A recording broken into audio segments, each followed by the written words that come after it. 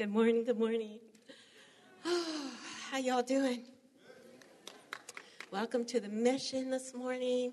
Welcome to you online that are joining us this morning. Wish you could be here in the room with us. Oh, take a deep breath. Thank you, team, for that wonderful time of adoration and honoring our Lord. And just as a congregation, that's what we miss when we're not together, right? Is worshiping Him together. So I love that, and I thank you for being here to participate. So I get the honor of introducing, who are you? Our dear friend, Kris and Kathy, who have been dear friends of our family and this mission family for, goodness sakes, almost 30 years, like 26, 25, 26. Woo! That's when you know you have a good friend, when they stick around for more than just a season, you know what I mean? I was thinking about them this morning, and I heard in my spirit, I think it was Holy Spirit, He said, a steadfast friend is better than gold. And it kind of I'm like, what? And I know that's true, but I felt like He was wanting to teach me something, you know? And so His steadfast friend is better than gold. And I said, well, I believe that, and I know that's true, but in what way? And I just started having this conversation with Holy Spirit. He goes, well, a pile of gold, you can't call it up when you're in your darkest day. It doesn't run to your door and bring you comfort and love when you just need somebody to help you breathe, right? A pile of gold ain't going to do that. But also a pile of gold can't share in your most fun times either. I mean, it's sometimes nice to have a little pile of gold to have some fun, but you know when I'm saying between friends, like just for example, Kathy was going through a bit of a challenging season, and she was just on my heart a lot. So I texted Kris one day, and I said, hey, I'm just thinking about you guys, and how's Kathy doing? And he texted me back. Oh, my gosh, it's one of those forever in my text keep places. He says, well, she's actually been out hunting bear. And I'm like, and I'm trying to be cool in the text, like, really? You know? And he goes, yeah, she killed one with a bow. And so I text back, okay, so I guess she's doing okay then. She's just killed a bear with a bow, so just checking in, just seeing how she's doing. So I just find that it's great when you have dear friends that are steadfast friends. It really doesn't matter whether you're in a dark night of the soul, struggling, having a great day, killing a bear, right? Having friends is just, there's nothing like it. And so we just honor you guys, and thank you so much for being here. Welcome, then.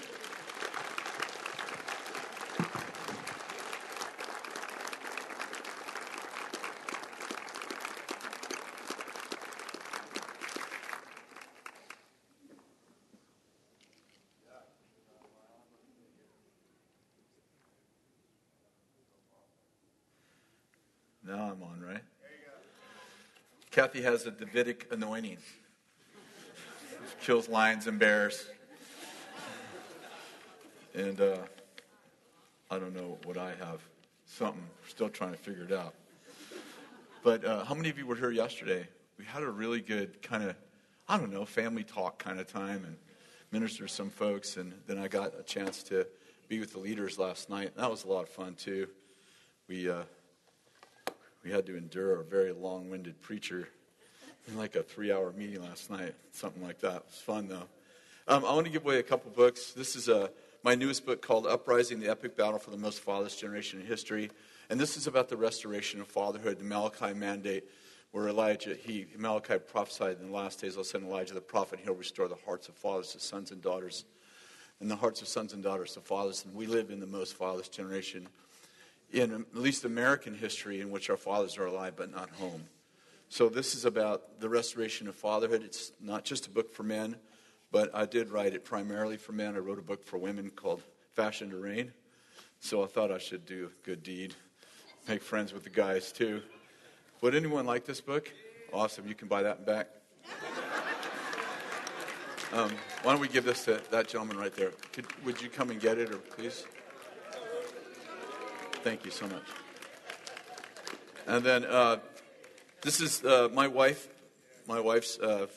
first book, only book right now, The Good, the God, and the Ugly, the Inside Story of a Supernatural Family. This is actually her rendition of how our supernatural family was. She told the story yesterday, but I actually did the first edit on this book. So I'm editing the chapters as she finishes them, and I'm like, so finally, we get to like the 6th chapter or something, and I said, that's not how these stories happen. She's like, yeah, they are. I said, well, no, I have them different in other books, and she says, you need to get those back and edit them. So this is our supernatural family, according to Kathy. Anybody have an anniversary today? Do you have an anniversary today? Anybody have an anniversary today? A birthday? A birthday? Okay, great. Right here. Awesome. Why don't you grab a hand? Let's pray for a moment. You can get a date this way, too, if you squeeze the hand of the person next to you. I have several students who got married this way. So, Holy Spirit, we just thank you for what you're doing this morning. Thank you for the beauty and the splendor and the glory of worship today. Being able to experience your presence in another dimension, in another sense of your divine call in our lives. And I pray today to inspire people and to really open up doors of new avenues of connection. Amen. I want to talk about living a life of radical faith. And I shared a little bit of this yesterday, so please bear a little bit with me as far as the repeat goes. But, when we were going through COVID, I'm sure everybody was struggling on some level. And, we Bethel, were in a huge struggle, like pretty much everybody else, just maybe in a bigger way because of the size of we have 800 employees, and we have all these ministries and all this crazy stuff. And, in 1 month we went from 2,600 students to 1,600 students in 1 month. And we got, the OSHA came in and cited us 3 times for, for things they said we did wrong. And we were meeting in a tent with no sides on it because it was illegal to have sides on your tent. And just went on. And, people were so hungry. The tents held about 800, 900 people. We continually had 1,500 to 1,600 people standing in the rain with umbrellas. And we were, Bill and I, in the wintertime, preached in blankets because it was so cold out there. And then there was just, on top of the COVID situation, we had Benny who was diagnosed with 4th-stage cancer and lived 17 months very, very sick. And then we had Eric and Candace, they're our senior pastors. The day that she received the diagnosis, Eric and Candace flew out that day to plant their own church. Obviously, nobody knew that was good. Those dates would coincide. And I could go on and on. And then all the side effects of all those things, right? Because you have, I know you're not supposed to talk about this in church, but you actually pay people to be on staff. So, our budget's about $70 million. And when you cancel, 9 services a Sunday, and you do that for 18 months, it has a slight effect on the finances. And we have about 32 events a year, and you cancel all the events, and it's just a little stressful. And one time we had 500 people out, 500 staff out with COVID, or, you had to quarantine people who were with them. So our teams just rotated in and out. It's like you needed 3 times the size of a team just to get enough people to do things like film and be on staff. So, all of that led to, Bill was pretty much out with Benny, so I didn't see him very much. And we were just trying to slug our way out of this crazy season. I was 65 at the time, and I would say that old people, old leaders have the advantage of being on the battlefield long enough. There's very few things you haven't seen, or help someone else with. Like, not necessarily it happened in your life, but you help other people with it. And yet, when COVID hit, like, I have to say, I had no idea what to do. Like, my leadership skills did not help us in COVID. I didn't know what to do. Every day, you had to have, like, you had a plan for one day, not two, because it changed every day. At least in our county, it did. And so, you're like, okay, we're going to do school today, and then the color changes, and all of a sudden, we get a call from the health department that says, you guys can't meet. Friday's the last day you guys can meet, and we don't know when you're going to be able to meet again. And it's just a crazy life. And I have to say that I haven't had a lot of anxiety in my life for the last 14 years. But I just woke up every morning anxious, and fighting off a level of I don't want to say depression, but deep discouragement. And so for like 2 weeks, during the first 2 weeks of COVID, it felt like I had a spirit of dread on me. And I'm trying to give hope to our team. And so, I said, man, desperate times call for desperate measures. Something has to change here. And so I started getting up an hour earlier. And just laying in the bathtub, connecting with the Lord, praying and trying to find hope. And I found that helped, but it didn't cure it. So I started getting up 2 hours earlier. Not because I'm holy or anything like that, just because I'm super desperate. And then 3 hours earlier. And so pretty soon I'm getting up at like 5 in the morning. And it's not even like I have to set my alarm clock. It's like I wake up and I'm like, I need to get praying because this is not good. Oh, I didn't tell you about my beautiful prophetic word for Donald Trump, too. That was all. Might as well just throw it all in, do it all at once, So, so it was honestly, it was really challenging times, to say the very least. It reminds me of when my grandparents talked about living during the Depression. My grandfather spoke of being in line for 4 hours early in the morning for work, and then getting to be the last guy who didn't get picked. And then they have to go the next day, and the things they did and how they recycled their tires and how they, ate together in family meals because there wasn't enough food. And, it's like you just listen to those stories and you're like, I know nothing about that, To the day my grandmother died, she hid money in her mattress because they didn't trust banks because of the Depression. And they were incredibly frugal. I remember, we kind of laugh about it all the time now, because if the bread got mold on it, my grandmother just cut the mold piece off and toasted the bread, and we ate that. Think twice about it. And my grandmother would say, "It's penicillin. Don't worry about that."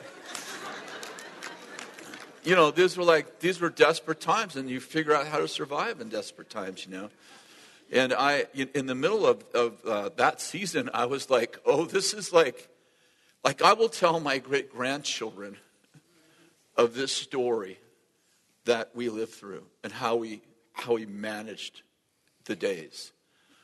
But the other thing that happened is, and probably the hardest thing that happened, also we throw Black Lives Matter in there. We have 36 staff who are black, some of them couldn't come out of their homes when George Floyd was murdered. And we're trying to deal with them, and then they decided that Bethel was racist, a bunch of them, and we met with them 6 times, and the first 3 times were yelling at us that I was a racist. I'm like, all right, let's just make sure we get everything in one season.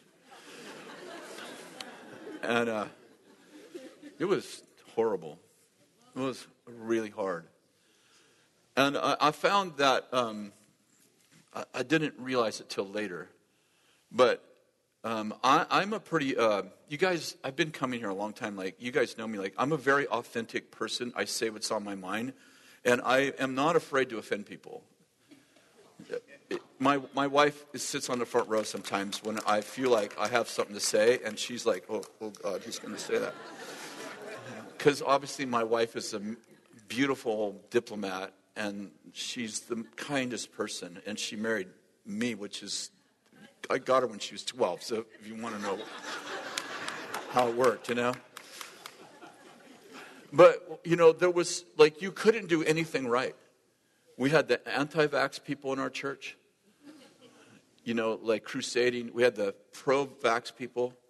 3 of our staff are doctors. 3 of our board are doctors. So they were the pro-vax people, and we had the anti-vax people, and anti-mask people, and the pro-mask people, mask people, and the government's trying to close our church, and I'm just like, we have a lot of people, and like you guys, we draw a diverse crowd because we're not a political movement, we're a kingdom movement. So we have Democrats in our church and Republicans in our church, and we're proud of it. People who don't agree sit right next to each other because they agree on loving Jesus, and that's the beauty of the church, really, right? And it doesn't mean that we have to agree. And so, but people from the outside, they don't get that because they're like, well, you're a Republican church. It's like we have, right now we have people from about 80 nations. We have people from communist China who don't even know about Democratic Republic or Democrats or Republicans.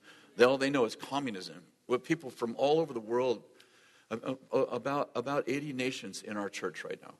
So we're not even Democrat and Republican. We're people who come from parliamentary law, communist rule, India. I don't even know what you call all those guys. Governmentally, I'm not sure what their government's like, but it's people from all different governments and all different walks of life.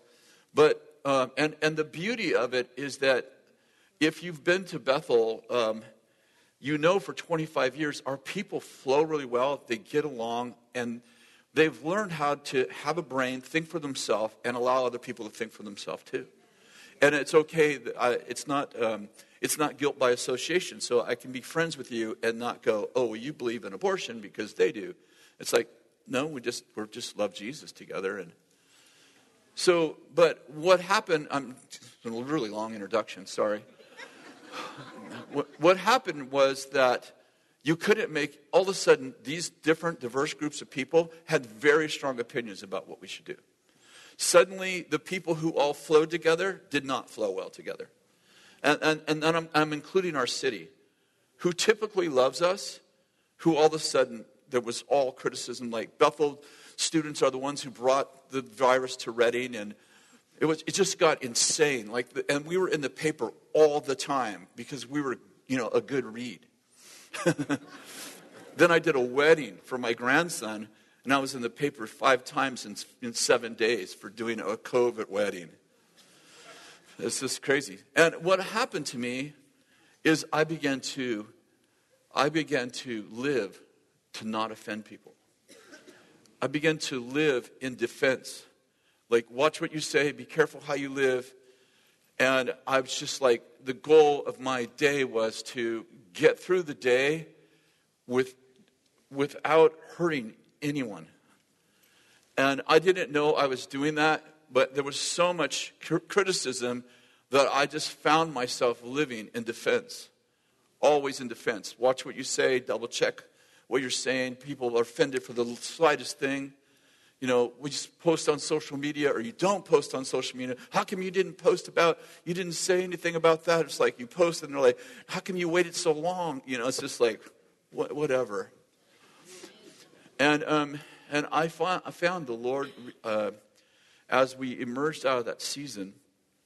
I shared the story a little bit yesterday, but I had this vision of a man walking a lion on a leash.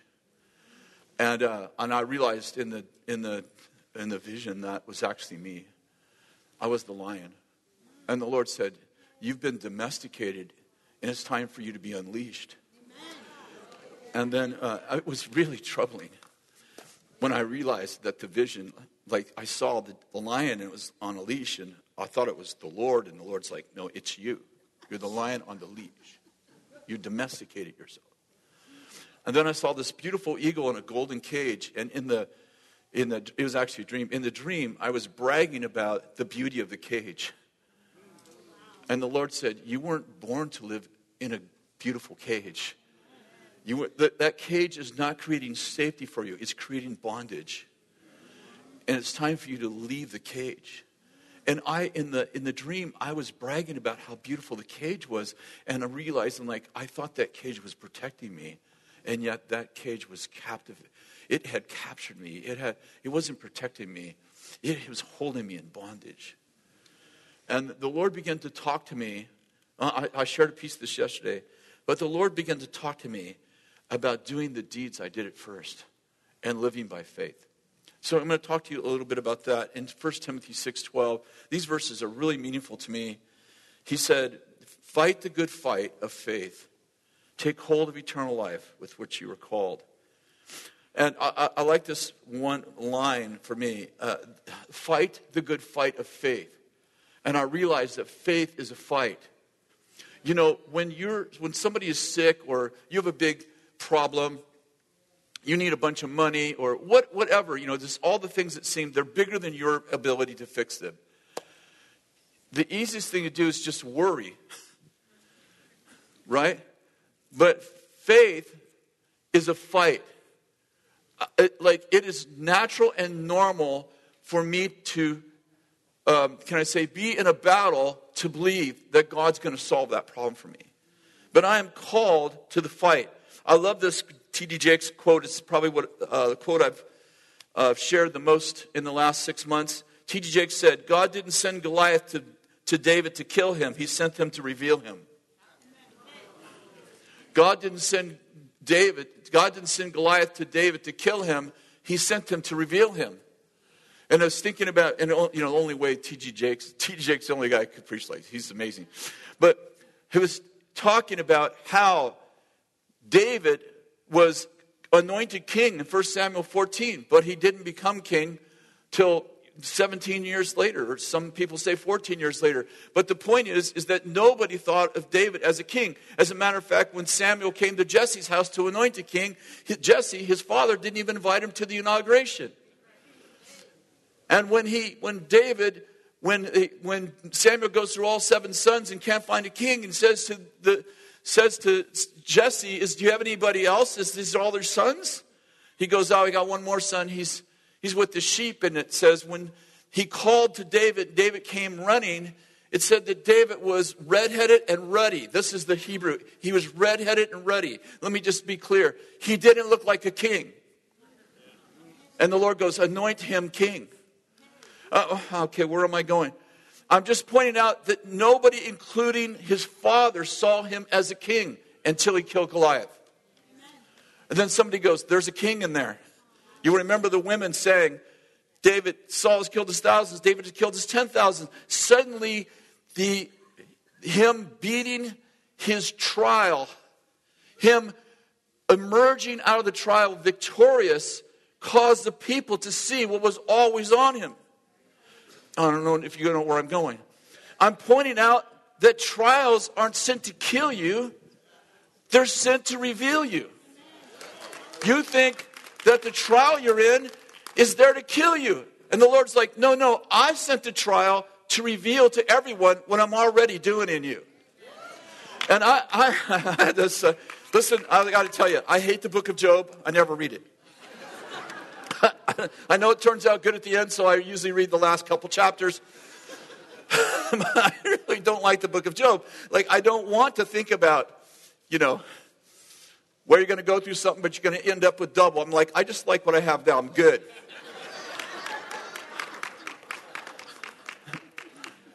But there's this phrase in the book of Job.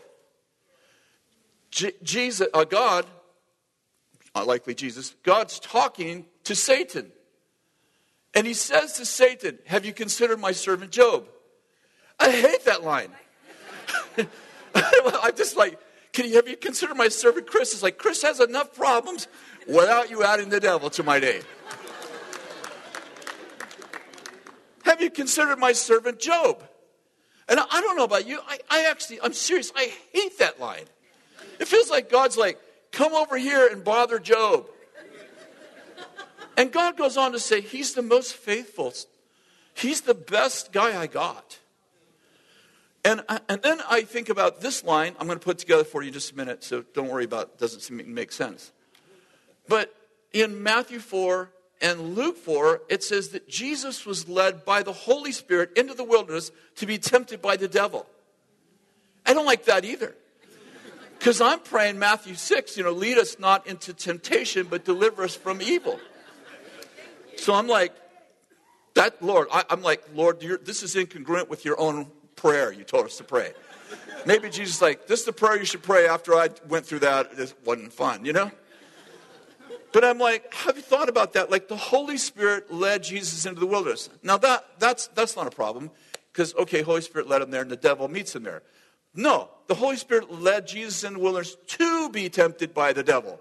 For the purpose of. Have you considered my servant Job? You're like, where are you going? The Lord did not tell the devil to consider his servant Job so Job would lose, but so Job would win. The Holy Spirit did not lure or lead Jesus into the wilderness and then have him fast for 40 days and be completely weak and hungry so that the devil would beat him. But he knew the devil would not attack him until he was weak. So he creates weakness, draws him into the battle, and then defeats him on his own turf. And it says he went into the wilderness led by the Spirit. And Luke records, and he left the wilderness in the power of the Spirit. And Jesus has no public ministry till he exits the wilderness. And what I'm getting at is this, is that your wilderness is not sent to destroy you. It is sent to reveal you. Like you think something's going wrong, and God's like, something's going right. You're like, the devil came to my house, he's trying to kill me. And it's like, no, the devil came to your house because the Lord goes, have you considered my servant Mary? And the Lord's like, when you're weak, I'm strong.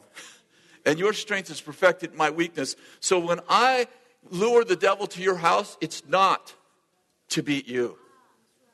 It's for you to beat him. Are you with me? So many of us are in this faith fight, and we're like, something's going wrong. And the Lord's like, no. Something is going right. The Lord is defeating your enemies. And then when you get done, you get to eat.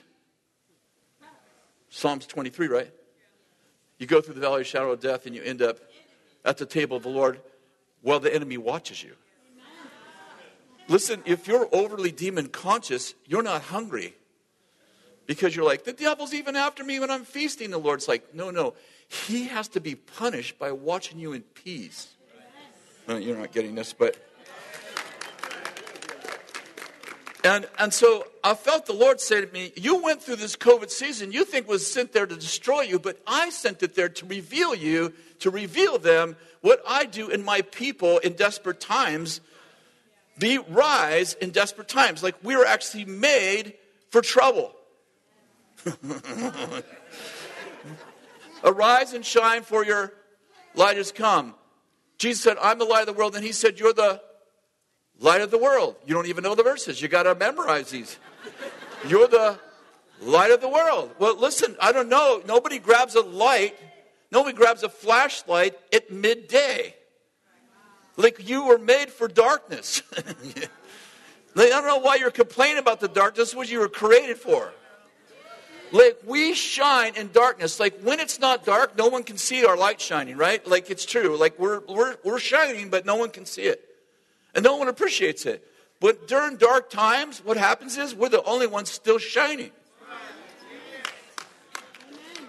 This is good preaching.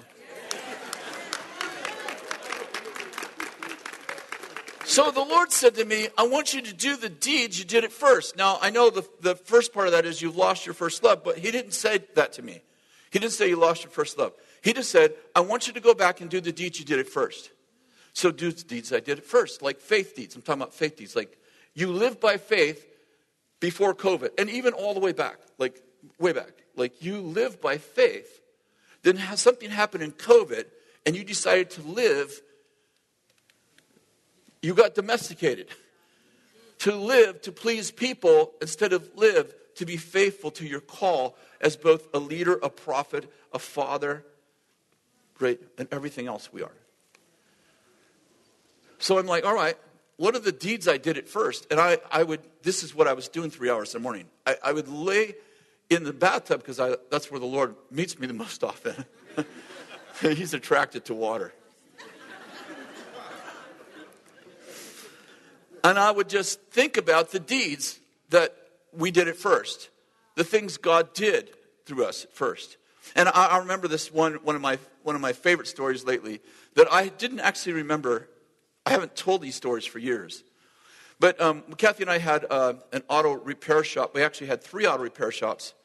And I felt one day, I used to go into my shop early, and I would just be there like a half an hour early and just lay down on the floor and pray. And I felt the Lord give me this word to open an auto parts store. At 3 repair shops, open an auto parts store. So the Lord said, I want you to open an auto parts store. And I'm like, that's awesome. All I need is some money. See, the Lord doesn't understand basic economics. He struggles with the concept of logic and reason.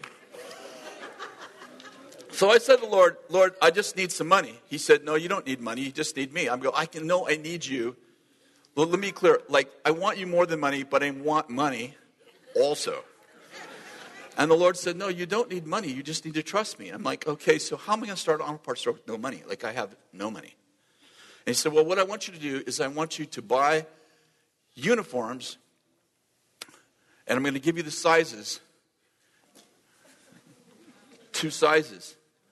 I want you to buy uniforms, and then I want you to hire people that fit in those uniforms. Is that serious? This is God's idea of how to start an auto parts store. I'm going to buy uniforms for people I don't have. With money I don't have. And then I'm going to interview people, and the people that fit in those 2 size uniforms, I'm going to hire.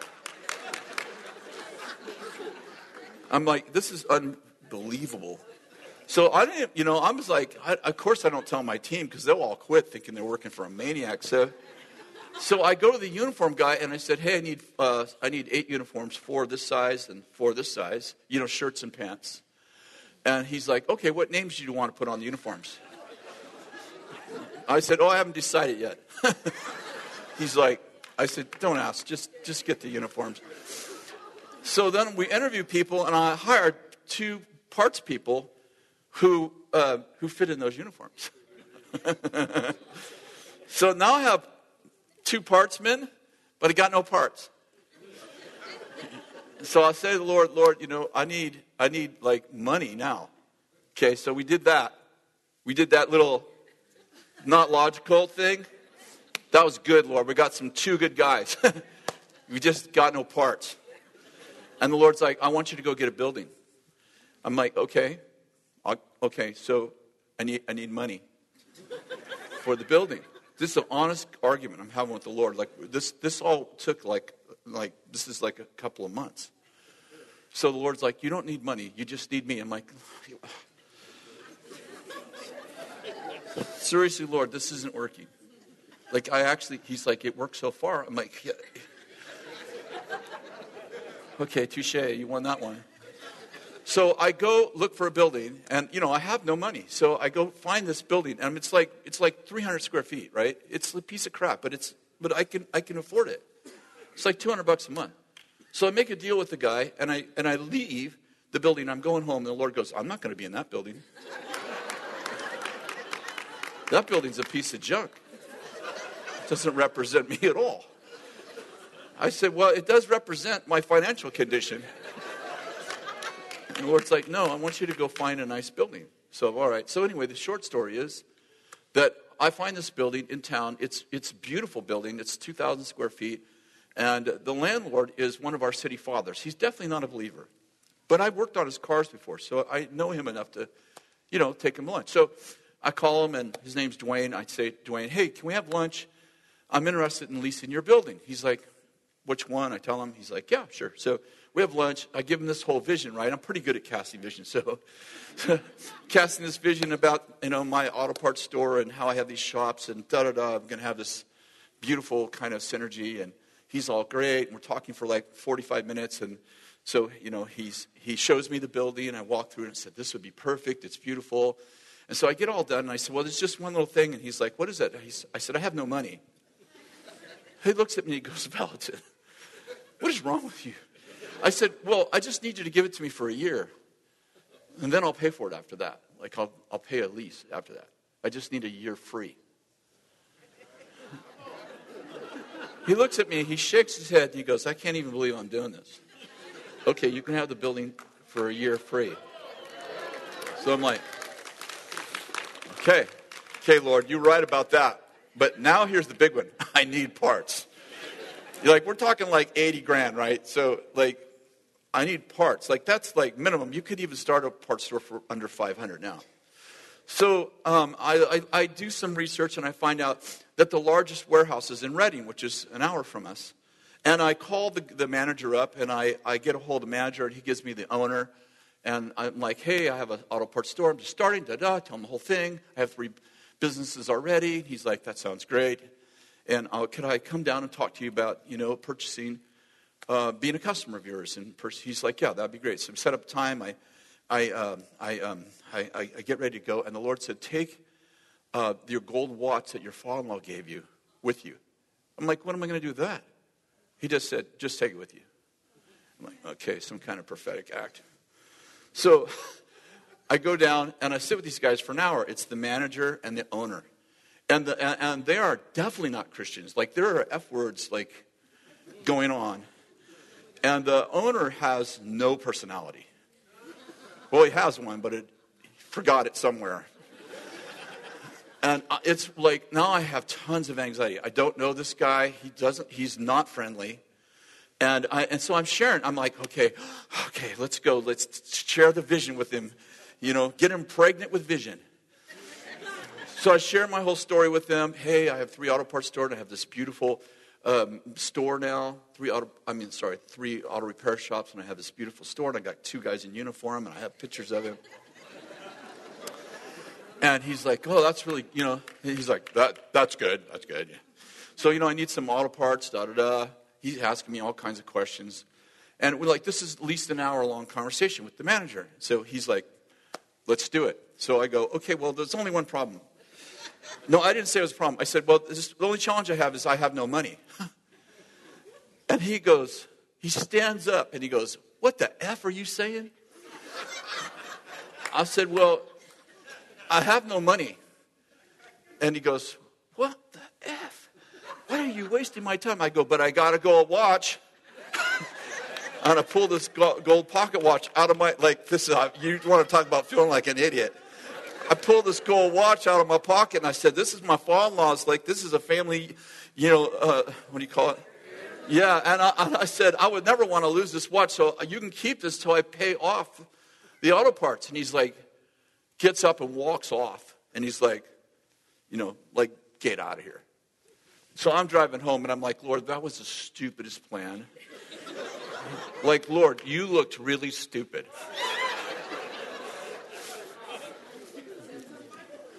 I get home. You had these situations where you really felt the Lord told you something, and then it just went really bad, right? And for 2 days, I'm like, that was so, I could blush just telling the story. Like, how stupid did I feel? And then the second day, I think it was the second day, or maybe the third day, I get a phone call. And I pick up the phone. One of the guys did. Hey, it's for you. I'm like, hello? Hey, this is Brent from Shaft's Warehouse. Yeah? I'm coming up there. See what you got going. Okay. I hang up the phone. I can't believe he's coming up here. He comes up. He looks, I take him on a tour of my shops. My guys are all dressed up. We got the shop really clean. I'm like, you guys got 1 hour to clean this shop like you've never seen it clean before. I take him, he comes with his manager. I take him over to my store. He's looking around. He's just a really pessimistic person.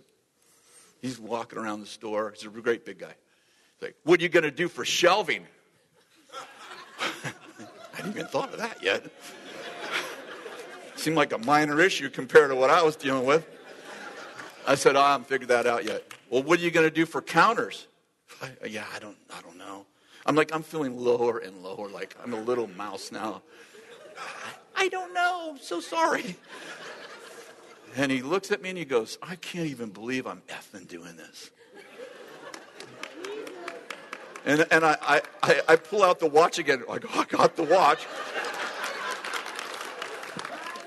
He did have a little grin on his face when I said it the second time. He said, I'll give you all the shelving. You can have it for free. I'll give you counters. You can have them for free.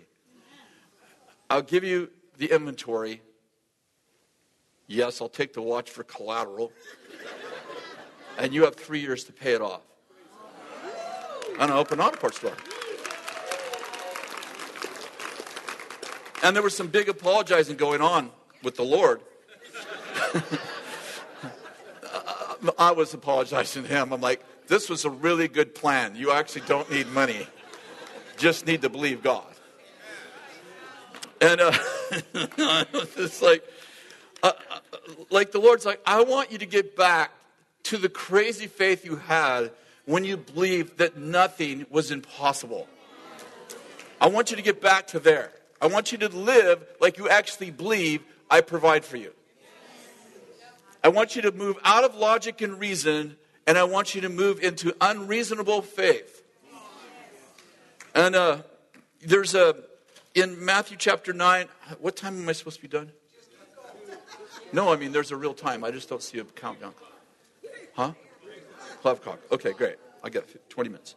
So in Matthew chapter 28, there's a blind man that comes to Jesus and he asks Jesus, are you able to heal me? And Jesus said this, he says, then he touched his eyes, Jesus is touching his eyes, and he says, it shall be done according to your faith. So the guy goes, can you heal me? And Jesus goes, how much faith you got?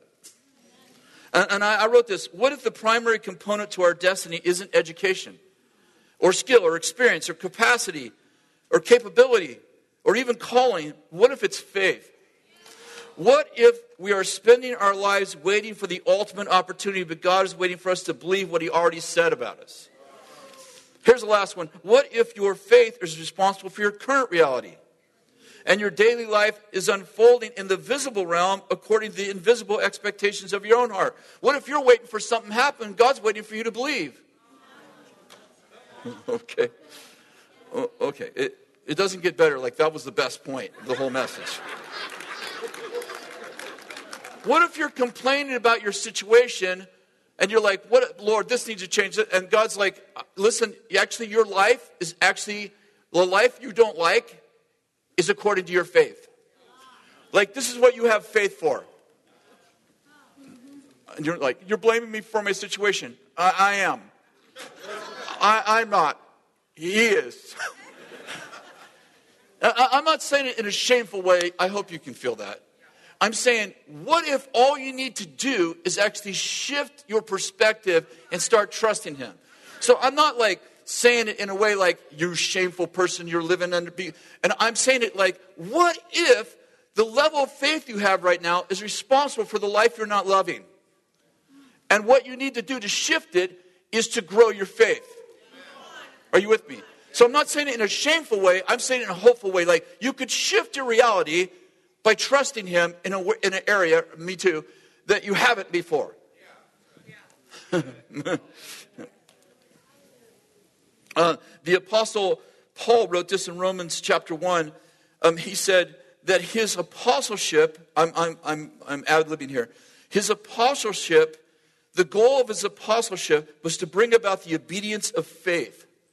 Now you remember that the Apostle Paul was formerly a Pharisee who was, his goal of his leadership, spiritual leadership in those days, was the obedience to the law. But his apostleship, the goal of his apostleship was not that you would obey the law, the Torah, but that you would actually obey faith. And I'm pointing out that when God gives you something to do, like when he speaks a word to you, it's not just a word like, well, that's a good word. He wants me to be a doctor, or he wants me to speak to that person. He wants me to it's like there's actually a responsibility that comes with faith in that we are to be responsible, we are to be obedient to the faith God has. I mean, a simple illustration is you're in the store and God goes, I want you to go tell that lady right there, her name's Mary, she has a problem with her back, and I want you to pray for her back. Obedience to faith means you go over and you go, is your name Mary? She says no. You go, well, do you have a back problem? I mean, the point is that you are obeying faith. You're like, I have to obey. When the Lord gives me information, I have responsibility. I have to take responsibility for it. Does that make sense? Okay, that's a good point. Are you living beyond your means? Because faith requires us to live beyond our means, beyond our ability, beyond our natural capacity to perform. Listen, all of us know what it's like to live beyond our means with our credit cards.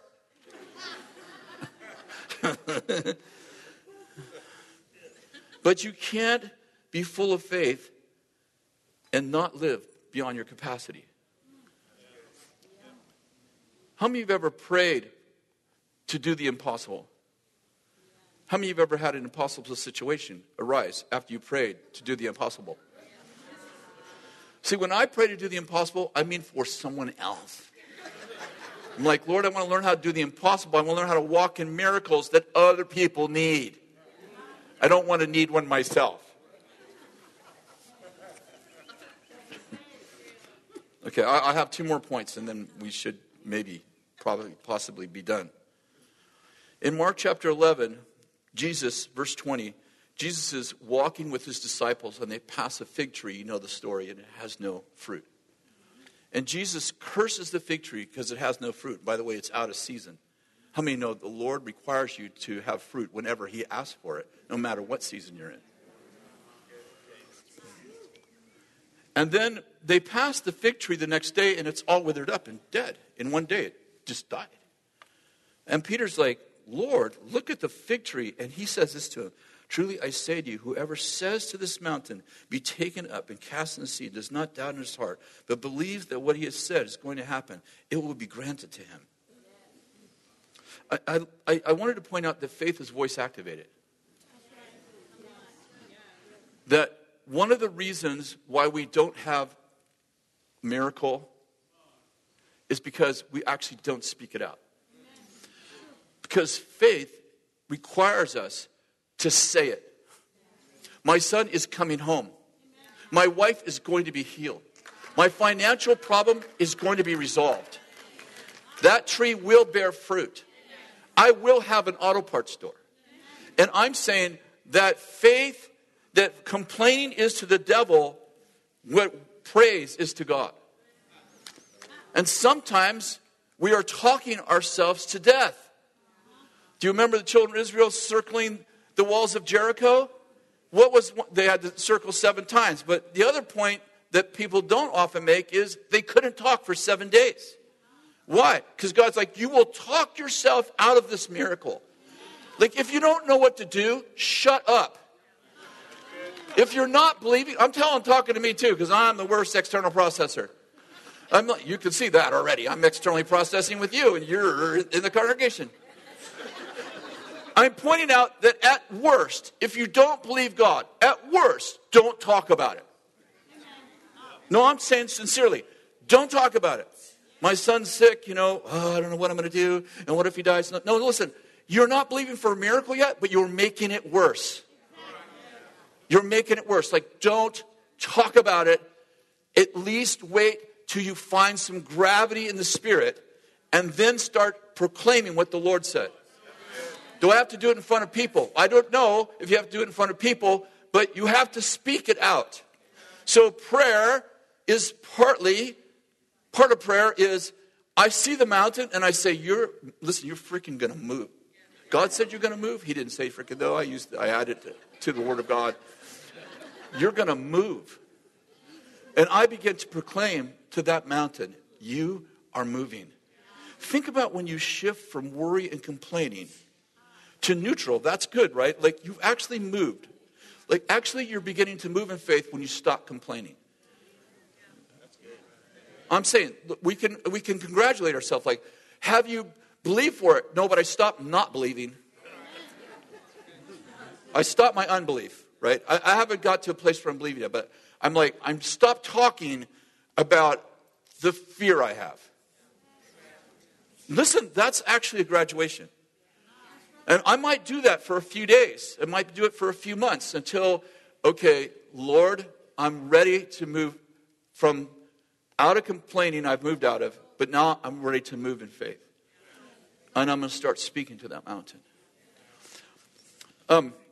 That's actually a good word. In 2 Corinthians 4:13, Paul wrote, I believe, therefore I spoke. I believe, therefore I spoke. In 1 Timothy 4:6, I'm going fast right now. Paul said, nourish yourself, Paul said to Timothy, nourish yourself on words of faith. So the next thing I want to say is, nourish yourself on words of faith. What does that mean? Take testimonies, things that God has done before. You want this auto parts store, you want this person healed, and fill your heart and mind with testimonies of things that you thought wouldn't work, but he worked out. You can borrow them from other people. Right? Because the testimony of Jesus, what God did for you, is the spirit of prophecy. He'll do it for me. So if I don't have many of my own, let's say in that area, let's say I'm sick, I've never had a healing, I can borrow Joe's healing. Say, all right, I know Joe, I walked with him, he had cancer, whatever, supernaturally healed him, and I can I'm nourishing myself not on words of doubt. I'm not surrounding myself with doubters. Some of you need to ditch your friends. Some of you have really good friends that are bad. I know you're waiting for me to fix it, but what if I don't? I'm saying you should love everybody, but who influences you matters a lot. Jesus he wasn't shy about putting 9 disciples out when he wanted to do a big miracle. His own disciples. He's like, Peter, James, and John, come with me. The rest of you. Thomas. I love you, Tom, but you got a ways to grow. Mount Transfiguration, Peter, James, and John. They come down from the mountain, right, after the Transfiguration. 9 disciples left. What are they doing? Trying to cast out one demon out of a kid. Jesus walks up, casts him out. Kind of like, I eat these for breakfast. 9 disciples running after him. Remember, they already got rejected because Jesus took only 3 disciples up in the Mount Transfiguration. Same 9 got behind. Same 9. Same 9 always left behind. I don't know what my friends are going to do. They're going to be left behind. They're going to feel rejected.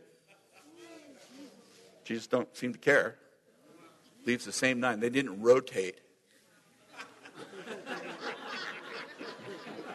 Do you even getting my point? And then they come down, and the 3 disciples have had the most amazing experience they've ever had in their life. In fact, Jesus said, don't even talk about this until after my resurrection. So there's a story they couldn't even tell. And they come down, and the 9 guys have had the biggest failure they've ever had. And I can imagine the 3 are like, that's why Jesus didn't let you come with us. I don't know if that's true, but...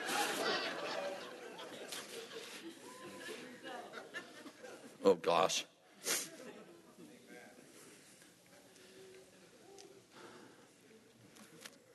I have 2 more points. The spies in Israel, Moses sends out 12 spies. You know the story. Check out the land. He didn't say, see if we should go. He just said, figure out where to go up. Where's the best place to go? And by the way, bring some fruit. So they come back, and you know the story. 10 spies given a report that's not good. They go, oh, the land's amazing, it's beautiful, just like everything you said, except for there's giants there. And they're everywhere. Like there's giants everywhere. Everywhere. And they make this statement, and we became like grasshoppers in our own sight. And so we were in theirs.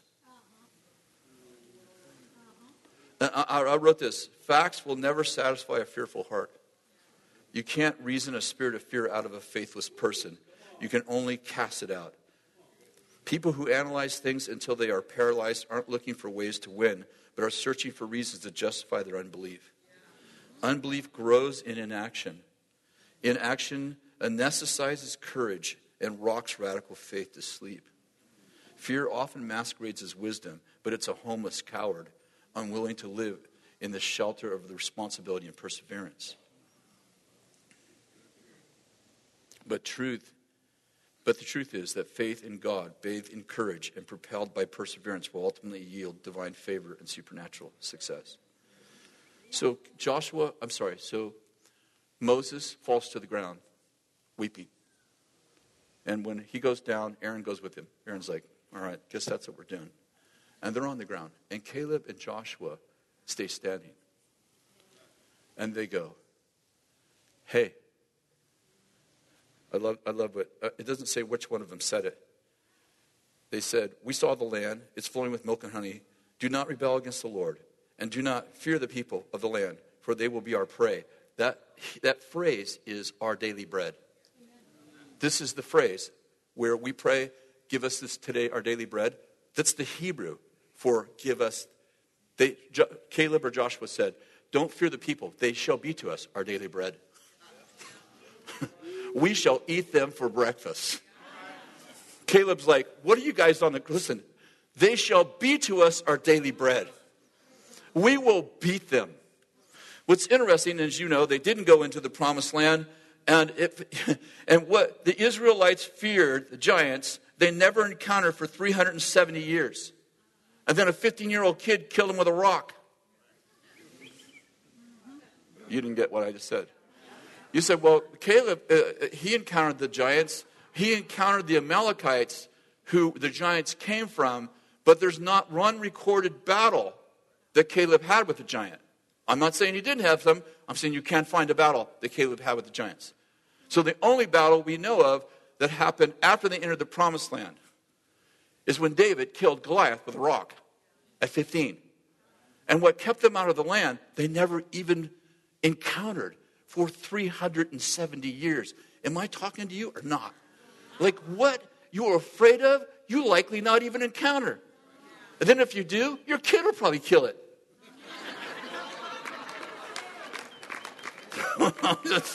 This is such good preaching. Jesus is the author and perfecter of faith. Faith creates alternative ends to my personal documentary. He rewrites the final frame of my happy ever after script. Faith rewrites your history. Listen, faith causes you to live future present instead of past present. You're like, I can't do that. I was a drug addict. I've been married 3 times. I was an adulterer. I was a whatever. And the Lord's like, I don't remember that. And he begins to speak to you, not as you were, but as you are. Okay, I have one more main point. In James goes on to say, you have faith, I have works. And he says to all of the faith crowd, faith without works is dead. So he goes on, even so, faith, if it has no works, is dead, being by itself. In fact, he goes on to say that faith without works is as dead as a body with no spirit. And I'd like to point out that faith is catalyzed through action. No, I'm pausing to let you think about what I said. Faith is catalyzed through action. When I was a kid in high school, I took a class on how to work with resin. You know what resin is? Well, like half the things in a third of the things in your car are made out of resin. And resin is, so our teacher said, told us what to buy and where to buy it. So we went to this paint store, really. And I said, I need a gallon of resin. So he gives me a gallon of resin.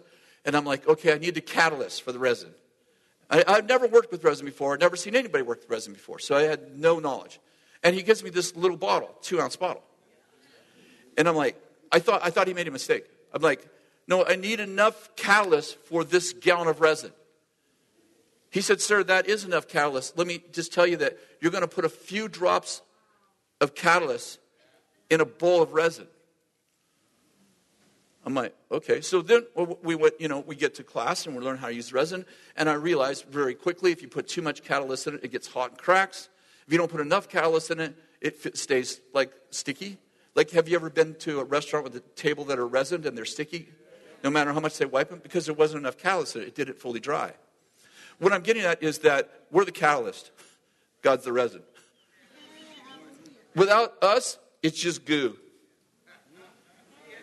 Without works, your faith is just goo. Like God's got it. You can't do it without him, and it's mostly about him. But if you don't take action, it just remains goo. Are you with me? Like the Lord, go back to my example. Order uniforms for guys you don't have. I could pray about it.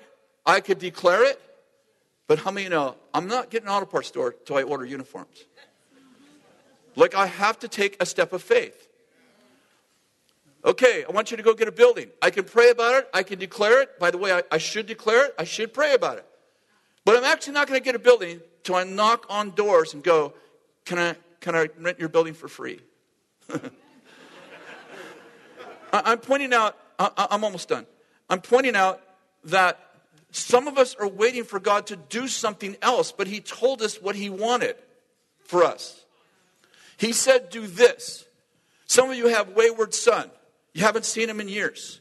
You're like, what do I do? What's your son's favorite meal? Well, I don't know. Well, I don't know. Make it and freeze it. Like, do something that says, my son's coming home. Paint his room. Put welcome home on it. Listen, I'm not telling you what you should do. I'm using analogies to say, do something besides pray. Do something besides go, I believe. If you believe, you'll take action. Well, I believe that, I have an strained relationship with somebody. It's like, call them. Oh, no, they aren't going to want to talk to me. It doesn't matter if they don't want to talk to you. You're calling them by faith. You are bringing the 2 drops of resin you need to see something happen. Well, what if they say, what if they reject me? You already rejected you. Like, just think through this. Now we can use logic. You already have no relationship. It likely couldn't get worse. Unless you're stupid and do something worse. Just wanted to call you, tell you this is all your fault. Love to reconcile with you. Like, probably you're not going to do that. Probably you're going to have some kind, gentle, loving words like, hey, I don't know, what's going on between us is bad. Like, whatever our differences is, your relationship with me, my relationship with you, so much more important than our division. Can we have lunch? Can we talk about it? I don't know why I'm even giving you this example, but probably meaningful for someone. My point is, faith is activated through works. It's activated through words. It's activated through prayer. And it's activated through the silence of stop complaining. Are you following me? And I believe that God's called us to do the deeds we did at first. Some of you have been Christians so long, you don't even remember what happened when you were radical. We were so radical, we didn't let Santa Claus in our house. If our parents or grandparents sent our kids Santa Claus cards, we trashed them. I'm not kidding. But the Easter Bunny, we shoot that sucker. We could not mention the Easter Bunny on Easter in our, we were radicals. I hear some Christian singers, famous singers talking about, well, my parents wouldn't let us celebrate the Easter Bunny. And I'm like, that was us. We didn't beat our children. We loved them. We loved the hell right out of our children every time it got in them. But we were radicals, and we were not ashamed of it. We broke all of our secular records. I didn't listen to secular music for 15 years. I kind of like the Beatles now, I got it back a little bit. But my point is that something happens when you fall in love with Jesus, and you're like, you forsake all other lovers, you forsake all other help, and you're like, Lord, if you can't do it, it's not going to get done. Because I will live for you only. And there will be no other lovers in my life besides the lovers you allow me to love, like my own wife. There will be no one competing with your voice. There will be no logic and reason, no professor, no politician, no teacher, no pastor who can compete with the voice that you told me. What you told me to do, I will do that at all costs. And I'd like to use Esther's words to finish. And if I die, I die. But I will trust you to the end, to my last day. Would you stand, please?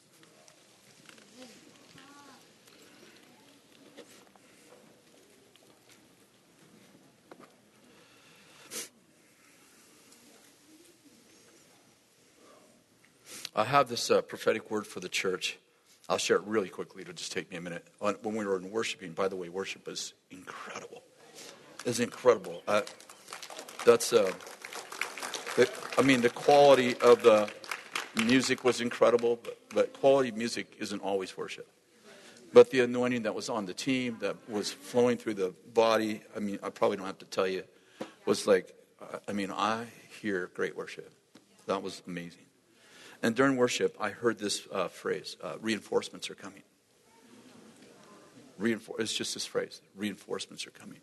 So I'm going to prophesy right now that reinforcements are coming. Yes. That there are people coming to bring a renaissance to this community. And this church is moving from revival to reformation to renaissance. I shared this last night, but revival to reformation to renaissance. Renaissance is about beauty, splendor, about glory. And Isaiah 60 says, and the glory of the Lord shall rise upon you. So it's beyond just nice. It's amazing. And there are people that are carrying glory, reinforcements in different areas, new areas even, that are coming to join this community because the Lord has decreed that this will be a place of glory. So I bless that you in Jesus' name. I pray, God, for the favor of the Lord to be on these leaders and on this church and on this community. In Jesus' name, amen. Thank you for listening to me. God bless.